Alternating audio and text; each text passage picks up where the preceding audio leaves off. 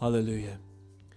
Yes, Father, as we have just sung and now as we turn to your word in moments, and even as this season unfolds with opportunity to consider the magnitude of what was required and what was accomplished in the gospel to make the promise of this song a reality, that God would dwell with sinners, them having been redeemed and atoned for by the blood of the God-man, Christ, the second person of the Trinity, becoming flesh and crucified in our place. I pray, Lord, that the effect of our remembrance at the communion table, as we open your scriptures, as we celebrate the incarnation this time of year, and as we sing these songs, is that we would treasure all the more, not take lightly or for granted, but live instead in the glorious light of the heaven and earth that were moved by the only one who could do so, the Savior of the world and the Creator of the universe, to make possible the reconciliation and salvation of sinners, that we might stand in your favor, in your presence, with our sins atoned for, worshiping Jesus Christ for what He has done to make all this possible. As we turn to another book in the glorious canon, the letters that you have written to us of love and care for your church, I pray today that the message to Corinth would ring in our hearts, and that the hope that Paul proclaims, we would also proclaim to ourselves, our families, and that those you lead us to as well. That as we grow as a church and join other churches, Lord, in the common cause, making Christ's name great, that the world would know, as the testimony of faith goes forth, that Jesus Christ is Savior and He is sovereign, until such time that the glory of our Lord and Savior covers this world as the waters cover the sea, and you return for a church once for all, cleansed, sanctified, without spot or blemish by the power of your Holy Spirit. We thank you for this time and this opportunity. May you be glorified, dear Jesus, in the proclamation and the hearing of your word. In Jesus' name, amen.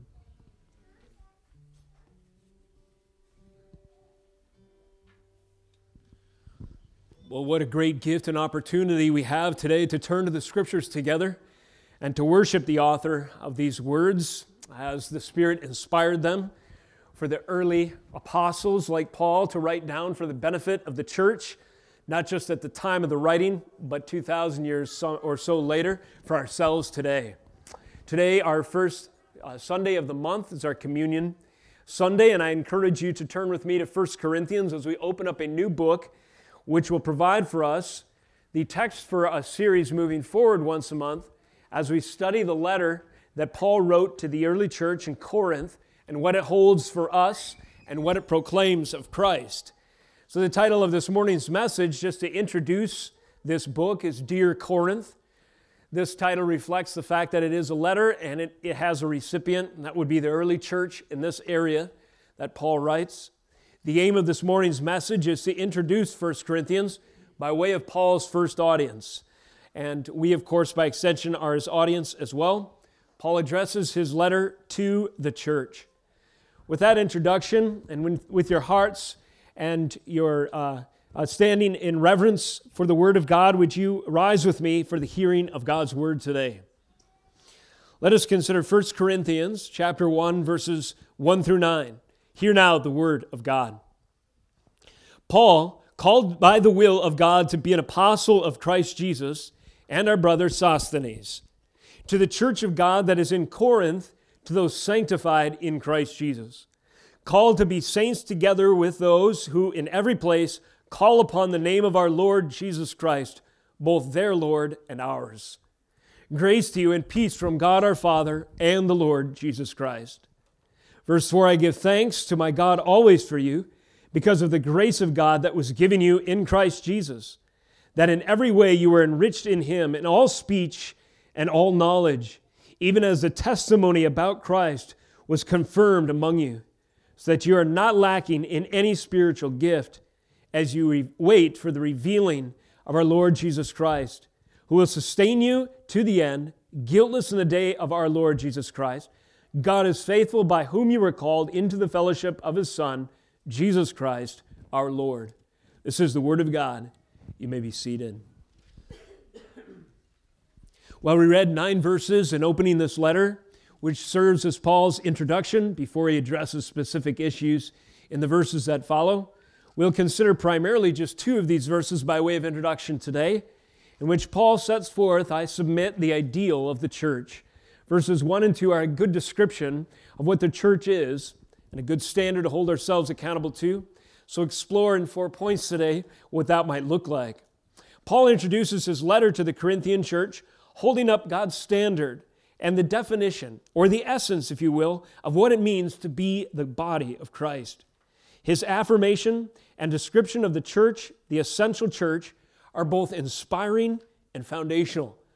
They should motivate us to become more like the description that he opens his epistle with, and also they are foundational to the enduring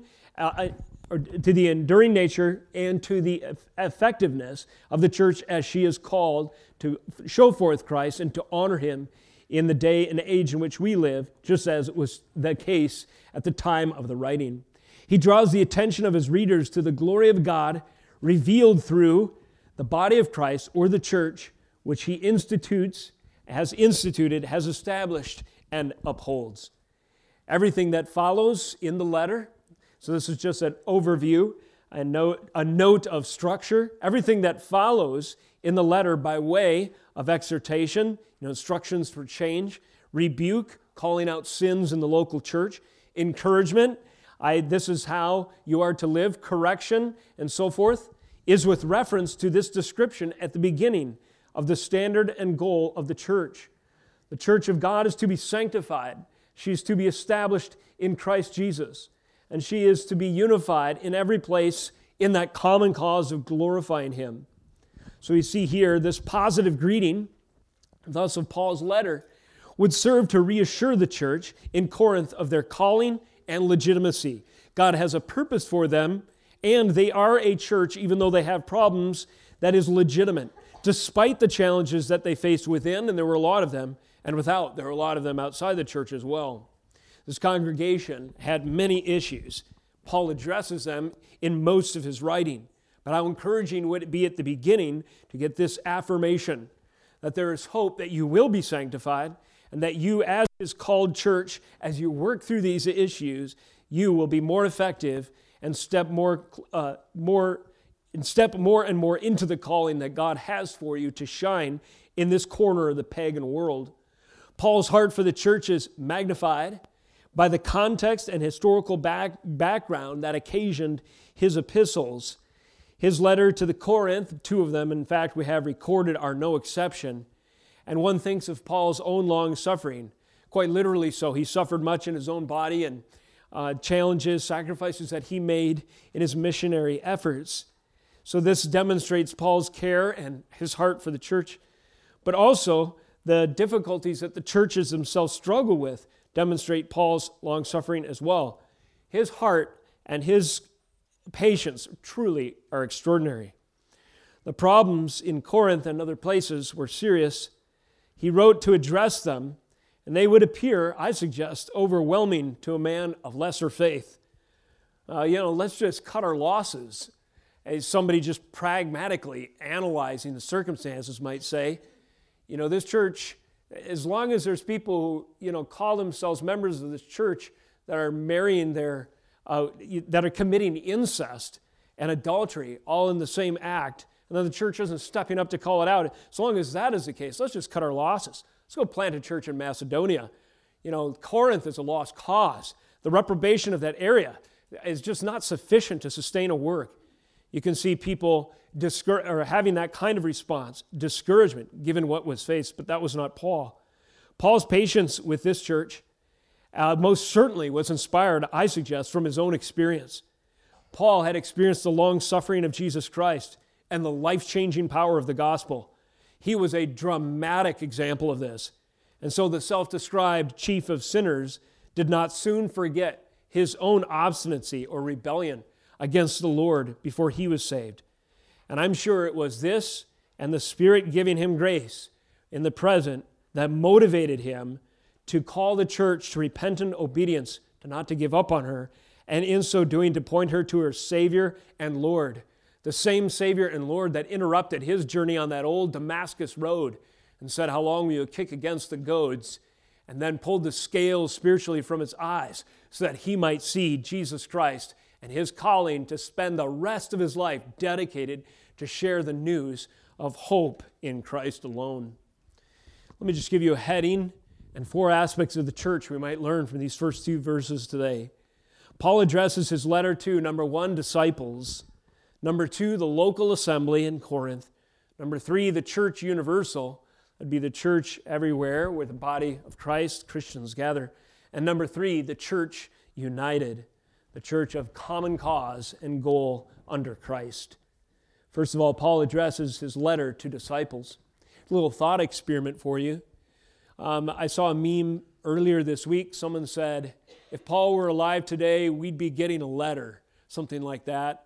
America, if the Apostle Paul is alive, you know that the church in our country would be getting a letter. There's probably some truth to that. A little thought experiment, what might that letter contain? Well, certainly Paul, as he did here, I'm sure would address specific challenges, cultural and systemic sins, things that we would easily be deceived by because it's just the life we were born into, or it's considered normative in the world of today, right? And one thinks of a lot of those things in American context. However, I suggest that one thing could be exactly the same. And what would that be? The vision for the church that Paul lays out from the very beginning. Paul, writing to us in Cross Lake today, or to the church in America in the modern age, he could just as easily say to the church of God that is in Cross Lake, to those sanctified in Christ Jesus, called to be saints together with those who in every place call upon the name of our Lord Jesus Christ, both their Lord and ours. It's a universal statement. It always applies. It holds forth the ideal and establishes what the church is from the beginning of his letter. It gives us a measure to repair to repent to. So Paul's words thus remain the standard of the church, both its identity and its calling, that we can take today. And thus, if we know the legit true church, as Paul lays it forth, no matter what areas we might fall short, we can certainly apply his words. In our case, just as in Corinth, they were a helpful guide for them to repair to the standard of God's call. Firstly, as I mentioned, he writes to disciples. What are disciples? Well, you've heard the definition, perhaps learners under discipline. But let me extend that to say, Paul writes to those who are under his apostolic authority.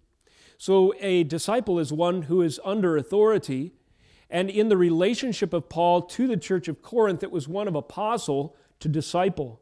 Verse 1, Paul, called by the will of God to be an apostle of Christ Jesus, and our brother Sosthenes.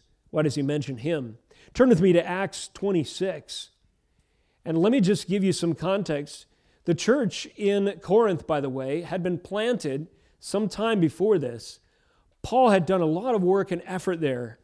Historians surmise, reading between the lines, some 18 months of hard cultivating of the gospel in this region, and Paul's efforts and those who served alongside him to create a beachhead for a word of God in this unlikely area. Well, anytime you spend a year and a half with somebody, they get to know you. The church was not probably huge, but this small number of disciples, of called ones, of early converts, had no doubt heard Paul's story. Paul was not shy about sharing his testimony. Whether it was a church at Corinth, as we imagine, or standing before King Agrippa, he would often recount what Gene preached to us from in Acts chapter 9, his conversion experience. And when we take in context his call as an apostle, his conversion experience, it gives some weight to his writing. In Acts 26, we pick up on some of Paul's testimony in this regard. Verse 13. At midday, O king, Paul's testifying before Roman rulers here, I saw on the way a light from heaven, brighter than the sun.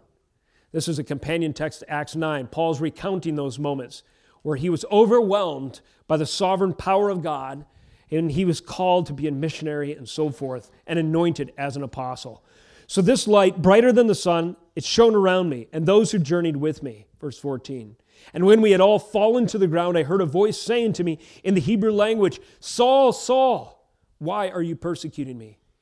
It is hard for you to kick against the goads.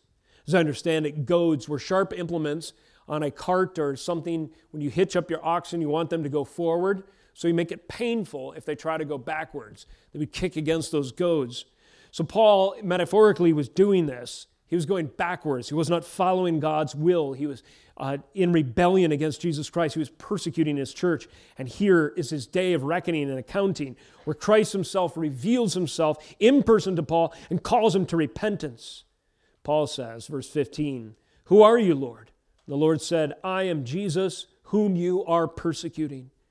But rise, stand on your feet, for I have appointed you for this purpose, to appoint you as a servant and a witness to the things in which you have seen me, and to those in which I will appear to you, delivering you from your people and from the Gentiles, to whom I am sending you, to open their eyes, so that they may turn from darkness to light, and from the power of Satan to God, that they may receive forgiveness of sins and a place among those who are sanctified by faith in me." So then he goes on, addressing his appeal now personally in verse 19. "Therefore, O King Agrippa, I was not disobedient to the heavenly vision, but declared first to those in Damascus, then in Jerusalem and throughout all the region of Judea, and also to the Gentiles, that they should repent and turn to God, performing deeds in keeping with their repentance. For this reason, the Jews seized me in the temple and tried to kill me." And by the way, this happened on multiple occasions. Paul says, "To this day, I've had the help that comes from God." 22, "So I stand here testifying, both to small and to great, saying nothing but what the prophets and Moses said would come to pass." This is both the testimony and the profession of an apostle. Notice there was a supernatural calling. Jesus Christ revealed himself to Paul on that day of reckoning on the road to Damascus in such a way that Paul became fearful for his rebellion against the Lord. And he himself repented and then dedicated his life in service to his King and to his Savior. So that now, no matter the challenge or difficulty, no matter whether it's a temple prostitute who had repented in Corinth, or the king and ruler and governor of this region in the Roman Empire, Agrippa, he was going to share with both the message that Jesus Christ is the Savior of king and pauper alike. And so in this context then, you can see the weight that Paul's words bear. He writes to those who are under his apostolic authority. He writes also not just representing himself, but another man named Sosthenes. Why does he include this individual? Another cross-reference that may be helpful in Acts 18. So turn back just a few chapters and notice an event that happened in Corinth. This is Acts 18, beginning in verse 12, when Gallio was proconsul of Achaia. The Jews made a united attack against Paul and brought him before the tribunal, saying, "This man is persuading people to worship God contrary to the law." But when Paul was about to open his mouth, Gallio said to the Jews, "Is it a matter of wrongdoing or vicious crimes, O Jews? I would have reason to accept your complaint, but since it is a matter of questions about words and names and your own law, see to it yourselves. I refuse to be the judge of things." He drove them out of the tribunal.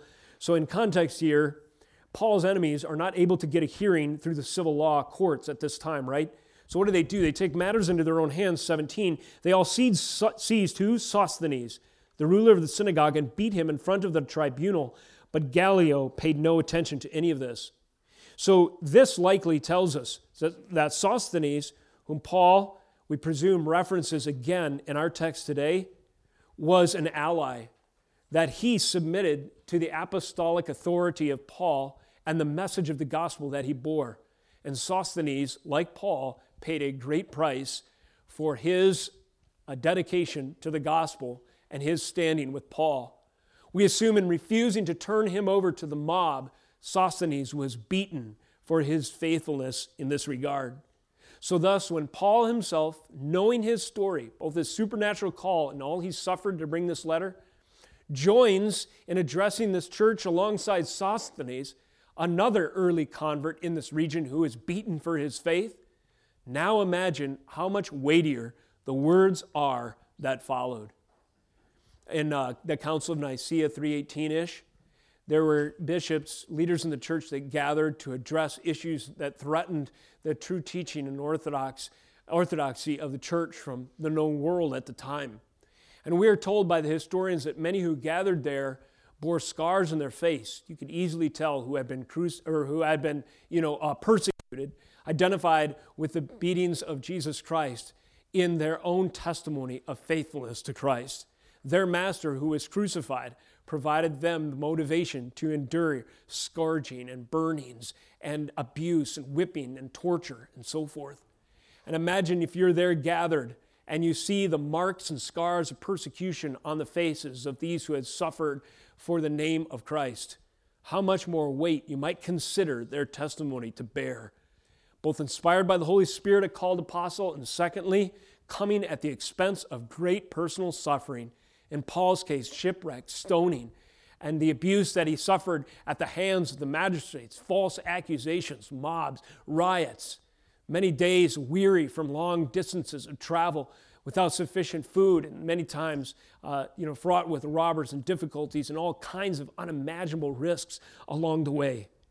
Paul writes to those who understand that what he brings to them is a word that is very expensive. When Jesus Christ proclaimed to us the gospel, and then he laid down his life as a payment for sinners, when he hung on that cruel cross, bleeding, crushed, broken, pierced, and bruised for our transgressions and iniquities. Those with eyes open to our sovereign and our Savior hanging there, how much more weighty would his words now appear? Blessed are those who are persecuted for righteousness' sake, for they shall be blessed. Now, seeing Jesus suffering in our place gives so much weight to his words. We realize in our experience now the cost that was required to bring them to us, and now they appear that much more valuable. I take this time to set the stage in context for these words coming from one like Sosthenes and from Paul and Jesus Christ, because this is an area of repentance for us today. We live in an age of absolutely instant access, cheap information. Everything's available for free on the internet. But listen, there is in this great toxic waste soup of information available online, depending on the source, there are absolute treasures of gold and precious stones, if you will, of the wisdom of God, insofar as they represent the Word of God and the Word of God applied. Realize the cost that these scriptures required for them to be written down, preserved, and delivered to you. Sosthenes suffered whippings and beatings. Paul, at great expense and shipwreck and sword, brought this message. And Jesus Christ himself, above all, suffered that we might be transformed by his word. Paul addresses his letter to disciples. Who are disciples? They are the ones who with fear, reverence, and great gratitude realize that the Bible comes to them at great cost, and that these words, therefore, are precious and should not be taken lightly, but should be considered with weight and written down not only in book form, but on the tables of our hearts.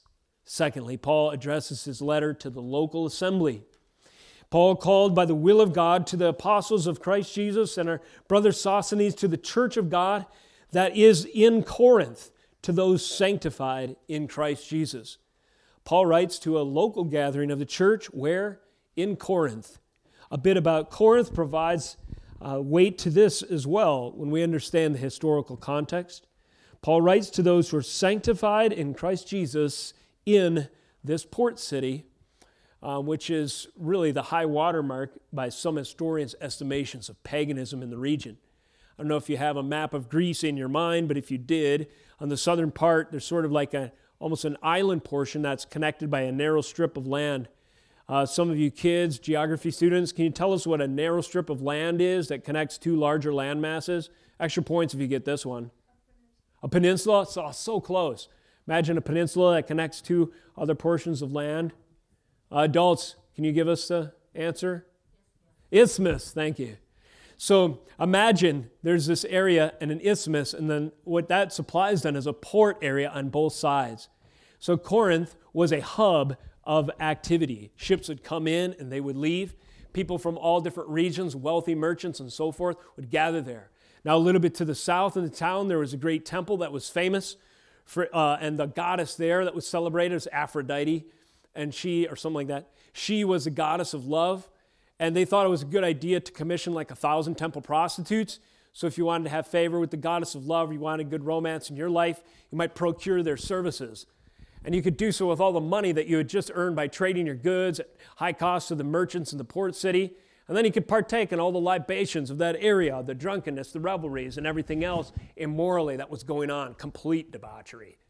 Things were so bad in Corinth and had such a reputation for sin in this regard that even in the original Greek language, a word kind of transliterated Corinthianize or Corinthicize or something like that was developed. And this was basically a word that referred to this region to describe hedonism, drunken debauchery, sinfulness that was enabled by wealth. And so this is the area that Paul then was called to reach, or that this church existed in. The Corinthians, therefore, were a test case of the cultural and historical challenges that faced the church. Paul himself was quite the test case. He was an exceptional example of how God can change a hard heart. And so Corinth was an exceptional example of how God can plant a church in the most wicked areas. It was an unlikely beachhead for the faith. The early church was nevertheless establishing an outpost here, but given the wickedness of the society, this was a dramatic thing indeed, and the stakes were high, and the challenges were not insignificant. The city had a reputation among all of the empire of those who would just live lawlessly and partake of all the sinful offerings that the society had to boast. Not to mention this, additionally in the church, Paul was writing to address division, abuse of the sacraments, worship disorder, theological problems, and moral chaos. Corinth, therefore, and here's my point, primarily in this section, serves to illustrate the atoning power of the blood of Christ, given the darkness that the light of the gospel overcame in the hearts and in the society of the repentant in that area.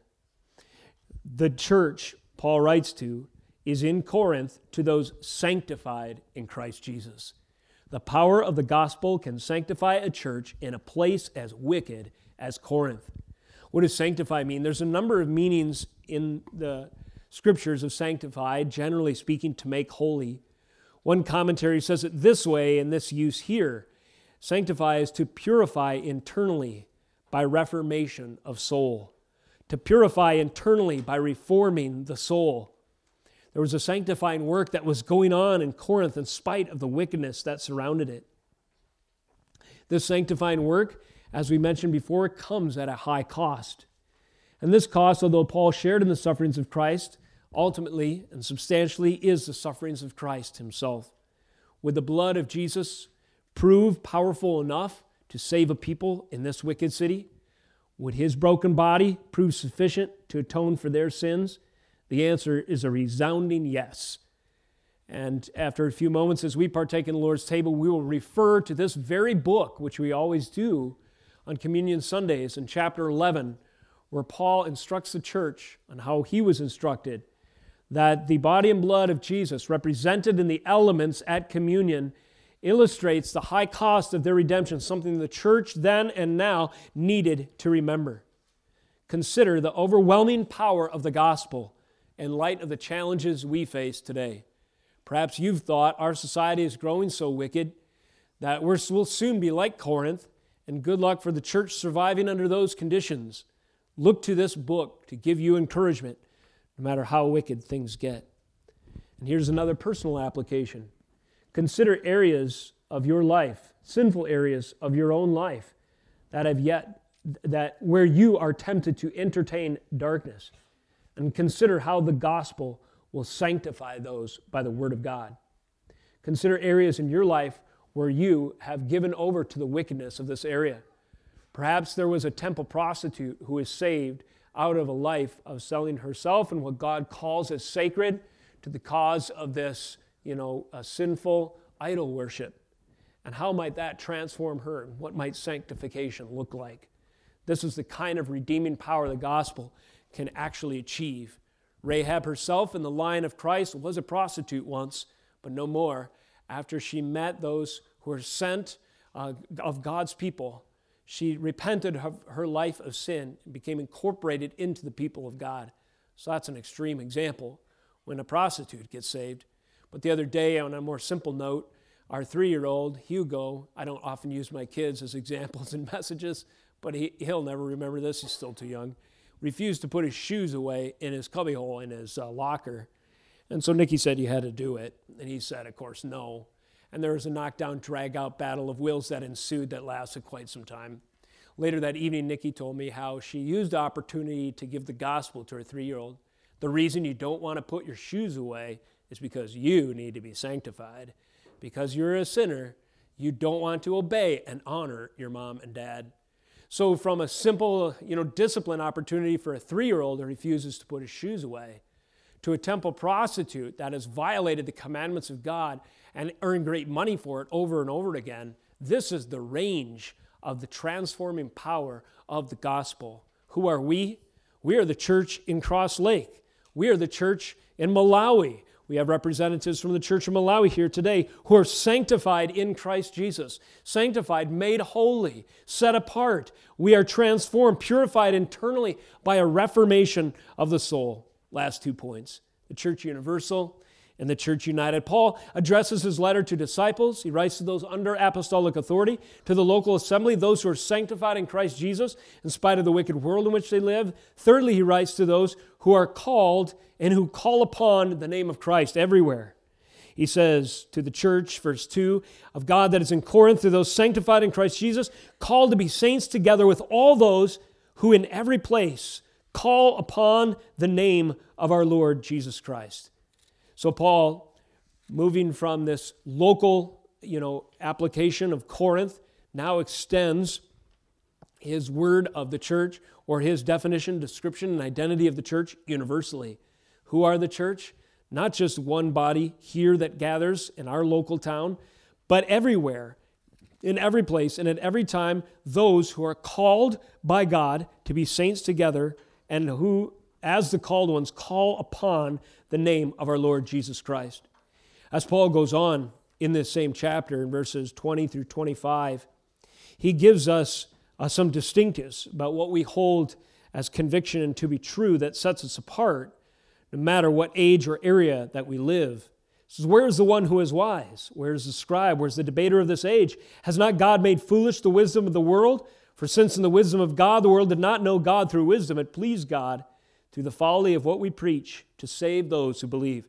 The folly of what we preach, in other words, what appears foolishness to the world, is actually what the saved cling to.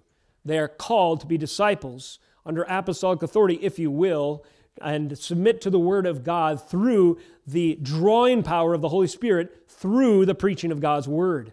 Verse 22, for Jews demand signs, Greeks seek wisdom. So in their sin, these are what different societies value. But we, verse 23, preach Christ crucified, a stumbling block to Jews and a folly to Gentiles. But to those who are called, both Jews and Greeks, by the way, that encompasses everyone, Jews and Greeks, Christ, the power of God and the wisdom of God, for the foolishness of God is wiser than men, and the weakness of God is stronger than men. Who is the church? They are the called who call upon the name of Jesus Christ. They are the ones who cling and proclaim to the message of Jesus Christ crucified. Jesus Christ died for my sins. I trust that His blood paid their price, and so I will worship Him with my brothers and sisters who also believe that He died for them. Wherever God sees fit to gather us, we will do so in His name. We will exalt Him. We will partake in the Lord's table, and we will worship songs of adoration. We'll seek to grow in our sanctification together, to be more further purified internally and as a church, as we set our soul on the message of Christ crucified and all its implications. Those who are the church universally are all those, and in every place, who in stark contrast to the values of this world, don't seek wisdom or signs. So that would be intellectual justification or spiritual experience. So there's some people that I'd be interested in what you're saying on my terms. So justify it to me intellectually. That'd be on the Greek side of things. The other is like, well, until I experience like a personal, subjective spirituality, then I'm not interested. Kind of two categories of what people value in the world. But nevertheless, but in spite of this, the church is distinct and set apart, universally distinguished by the message of Christ crucified and all its implications for sinners. This has always been and always will be the fundamental mark of the church at all times and in every place, from Corinth to America, from Cross Lake to Malawi, and over to Ethiopia and wherever Christ is preached. This is the church universal, defined by the message of the gospel. And in closing, this is the church unified. The church is unified in her submission to Jesus Christ, her Lord. Notice verse 2, how it closes. To the church of God that is in Corinth, that's the local expression, to those sanctified in Christ Jesus, called to be saints together with all those who in every place call upon the name of our Lord Jesus, that's the church universal, both their Lord and ours, and this, I submit, is the ground for our unity. The church is fundamentally unified because we serve the same master.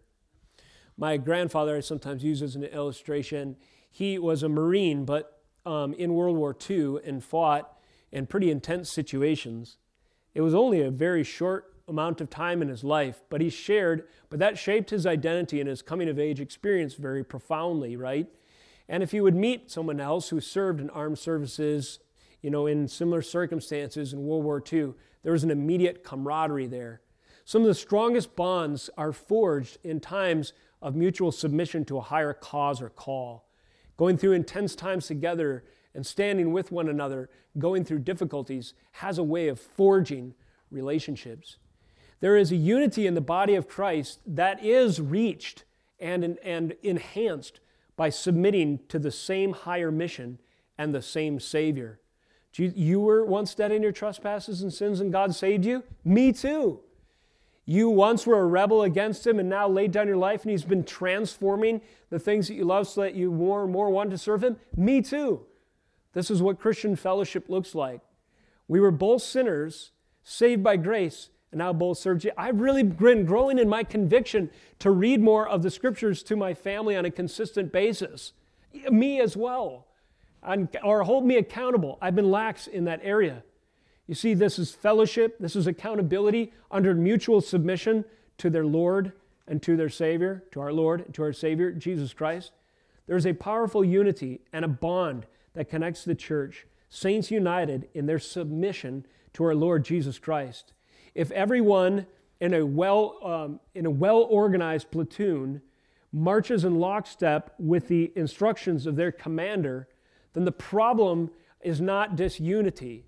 If everybody has their own idea and does not respect or submit to their sovereign, to the authority, they are ineffective and self-destructive as to the call and cause. And this is why it behooves the church, in her quest for unity and purpose, to preach Jesus Christ and Him crucified, to exalt the glory and the authority and to magnify Jesus Christ in His sovereign lordship. Because as we do so, we become unified in our mission to serve Him, and the church advances, and we become an obedient and effective fighting force for the kingdom of God in the day in which we live. Perhaps, just let me close with a word of application and a final exhortation. Perhaps you have felt like you don't share much in common with others in the church. I've heard that over the years. Perhaps you have struggled in fitting in or measuring up or relating to believers in the church. And if this is the case, you are likely overlooking or underestimating the true unifying force in our lives as Christians.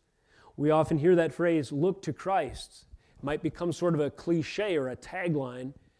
But when we say look to Christ, what we're saying is remember the reason why we partake at His table is to hold ourselves accountable that the primary force, authority, and unity that binds the church together is the fact that we were once sinners, condemned in our trespasses, but Christ died for us. And if we remember these things rather than our more petty and passing differences in the flesh, we begin to grow in our submission to Christ and our unity with others. So look to Christ. Let us look to Christ in His Word. Let us look to Christ at His table. Let us look to Christ as we hear testimony of His work from abroad. And as we do so, we look to Jesus Christ, our Lord and Savior. His incarnation, saints, is our mediation. His righteousness is our justification. His kingdom, our earnest habitation. His word, our inspiration. His Spirit is our comfort. His death is our atonement. His priesthood is our hope. His law is our rule, just to name a few. Aspects of the gospel and who Christ is, as we look to these and acknowledge them, suddenly, as the song says, the things of earth grow strangely dim in the light of His glory and His grace. Let us remember these things and more as we approach the communion table today. Let us pray in transition. Dear Lord, we thank You for the opportunity we have to partake not only in the hearing of the Word, but in the display of Your Word at this meal today. As we break bread together, this bread, that is the sustenance in the wilderness of sin supplied by the body and blood of our Lord and Savior, may it have an effect upon our souls to sanctify us, to cause us to be convicted of sin and to turn to Christ. And also may it unify us to put aside our petty differences and find common cause in the message of the gospel and in the instructions from our Savior and Lord. Thank You, Jesus, that You have provided for us in Your flesh and in Your blood atonement. And thank You that You have provided for us by Your Spirit, Lord, the encouragement, comfort, and the direction that we need to grow in our calling to glorify You until You return. In Your name we pray. Amen.